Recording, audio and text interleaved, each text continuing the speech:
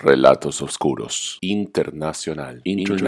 Sareramis sin barreras. Misterios, leyendas y frecuencias.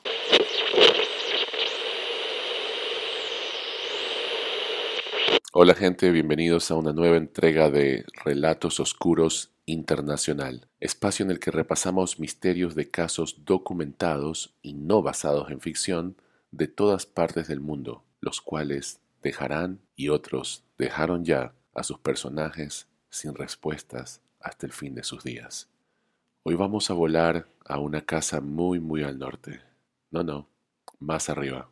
Vamos hasta Estados Unidos, no tan lejos de la Gran Manzana. Estamos hablando a unos 65 kilómetros hacia el este de Manhattan, a una casa que curiosamente quedaba a menos de 3 kilómetros de uno de los tantos lugares donde viví, lo cual me dio la oportunidad de verla en persona. Imposible tomarse una foto, porque recibirías una comprensible discriminación de insensible por parte de los vecinos. Recuerdo que cada Halloween hay un auto patrulla de la policía afuera de la casa, porque grupos de jóvenes tomaron por costumbre ir y arrancar pedazos del pasto o llevarse algún recuerdo de la casa. Hoy, imaginariamente, dentro de Long Island, New York, haré una izquierda sobre la Merrick Road, como cada día después del trabajo, pero esta vez haré una derecha mucho antes de Wilson Avenue. Haré una derecha en Ocean Avenue, que en los 70s era conocida como Ocean Boulevard. Hoy voy a desmitificar las dos películas de Hollywood basadas en los hechos reales y documentados en la policía y fiscalía de Suffolk. Hoy desmitificamos el horror de Amityville. Quiero compartir con ustedes que me fue difícil preparar este episodio porque al mismo tiempo que quiero darles detalles de lo tangible en lo que se basan las historias que comparto con ustedes, lo tangible de esta historia es terriblemente violento. Así que esta será una versión light para mantener la línea de nuestros relatos y misterios.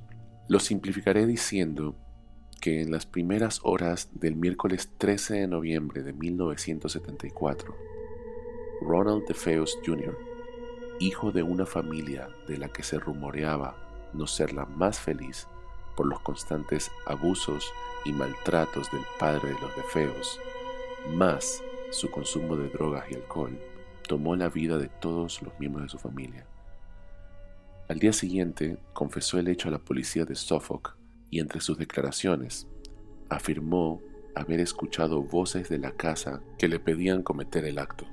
El asesino fue sentenciado a 6 ciclos de cadenas perpetuas y sigue pudriéndose en el correccional de Sullivan en New York al día de hoy. Ahora, los misterios de la casa después de este hecho. Apenas a algo más de un año de este grotesco acontecimiento, la casa de 6 habitaciones, lujoso techo colonial, piscina, alberca, pileta, temperada y preciosa casa de bote trasera pero frente al río Amityville, se puso a la venta y así encontró a sus nuevos dueños, la familia Lutz. Lo que por su descripción se pueden imaginar era para los Lutz la casa de sus sueños, se convirtió en la peor de sus pesadillas dentro de muy poco. Entre los tantos datos recopilados por los Lutz acerca de la casa, George Lutz, el padre de familia, al llegar a la casa era un activo hombre de negocios, y su esposa recuerda con tristeza que al poco tiempo de mudarse, su esposo tuvo un cambio de personalidad radical, convirtiéndose en alguien lento, malhumorado y frío. Por otro lado, George comenta que las noches se volvían intranquilas y se despertaba casi a diario alrededor de las 3:10 y 3:20 de la madrugada. ¿Qué creen? El parte policial forense determinó que el asesinato de los DeFeos inició alrededor de las 3:15. Cuenta también George que una noche miraba a su esposa dormir y dice haberla visto cambiar de forma a una mujer muy anciana Ella por su lado cuenta que por momentos tenía ataques de hambre y comía vorazmente como si no fuera ella. Su madre afirmó el hecho. Por otro lado, una de las anécdotas más escalofriantes de esta familia es que una noche George estaba fuera de la casa sacando la basura y vio a su hija de 5 años parada frente a la ventana de su propia habitación, en el piso de arriba, asegurando haber visto una silueta de un cerdo con ojos rojos detrás de ella. George entró corriendo a la casa y cuando llegó a la habitación de la nena la encontró durmiendo. Al poco tiempo, la niña les dijo que tenía un nuevo amigo imaginario, de esos que todos tuvimos, y que era un cerdito llamado Jolly. No sé si hay una conexión, pero bajo libros religiosos podemos encontrar que el cerdo es llamado uno de los animales inmundos sobre la tierra. Entre otras cosas, cuentan que una noche escucharon música muy alta de una banda en el salón, el cual está en el primer piso. Al bajar no había nada, pero la alfombra y un par de asientos no estaban en su sitio, como si los hubieran movido para bailar. Los hechos extraños continuaban, como por ejemplo ver puertas que amanecían casi fuera de sus bisagras, sí, como si las hubieran tratado de arrancar. Una habitación llena de moscas en pleno invierno, y encontrar en las mañanas paredes del salón cubiertas con una sustancia verde y húmeda, tipo moho. Y uno de los más extraños acontecimientos dentro de la casa fue encontrar una habitación muy pequeña en el sótano de la que no tenían conocimiento. Esta habitación la describen como pintada completamente de rojo por dentro, y en el espacio apenas cabían 2 personas sentadas muy cerca la una de la otra. Esta habitación expedía olores extraños, así que en una ocasión George decidió llevar a su perro, la mascota de la familia, para revisarla juntos. Cuenta George que nunca vio a su perro con tanto miedo de algo antes.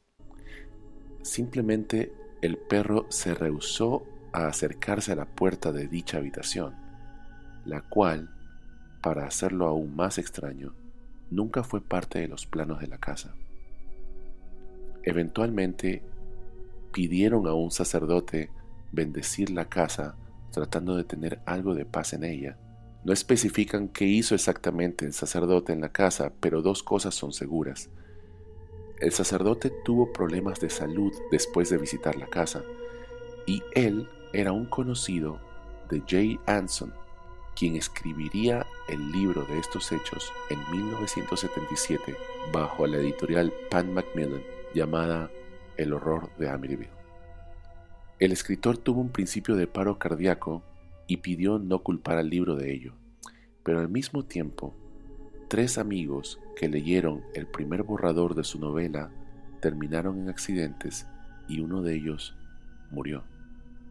El primero, su auto se incendió, pero salió a tiempo y sobrevivió. El segundo, iba con su hijo en el auto y luego de perder el control del mismo, cayeron al agua y se salvaron de morir ahogados. No sé si es cierto o no, pero al rescatar el auto del agua, se dice que lo único seco era el borrador y el sobre de papel manila en el que estaba.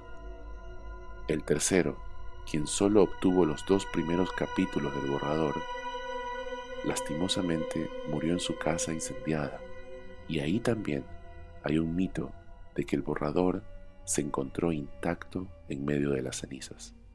¿Cómo termina la historia? En enero 14 de 1976, tan solo 28 días después de haberse mudado a esta casa, la familia Lutz reportó un incidente sin detalles, pero extremo, que hizo a la familia entera escapar de su propia casa tan solo con lo que tenían. Se quedaron en un motel y al día siguiente decidieron nunca más volver a la casa. Literal, al punto de que todo lo que dejaron fue subastado.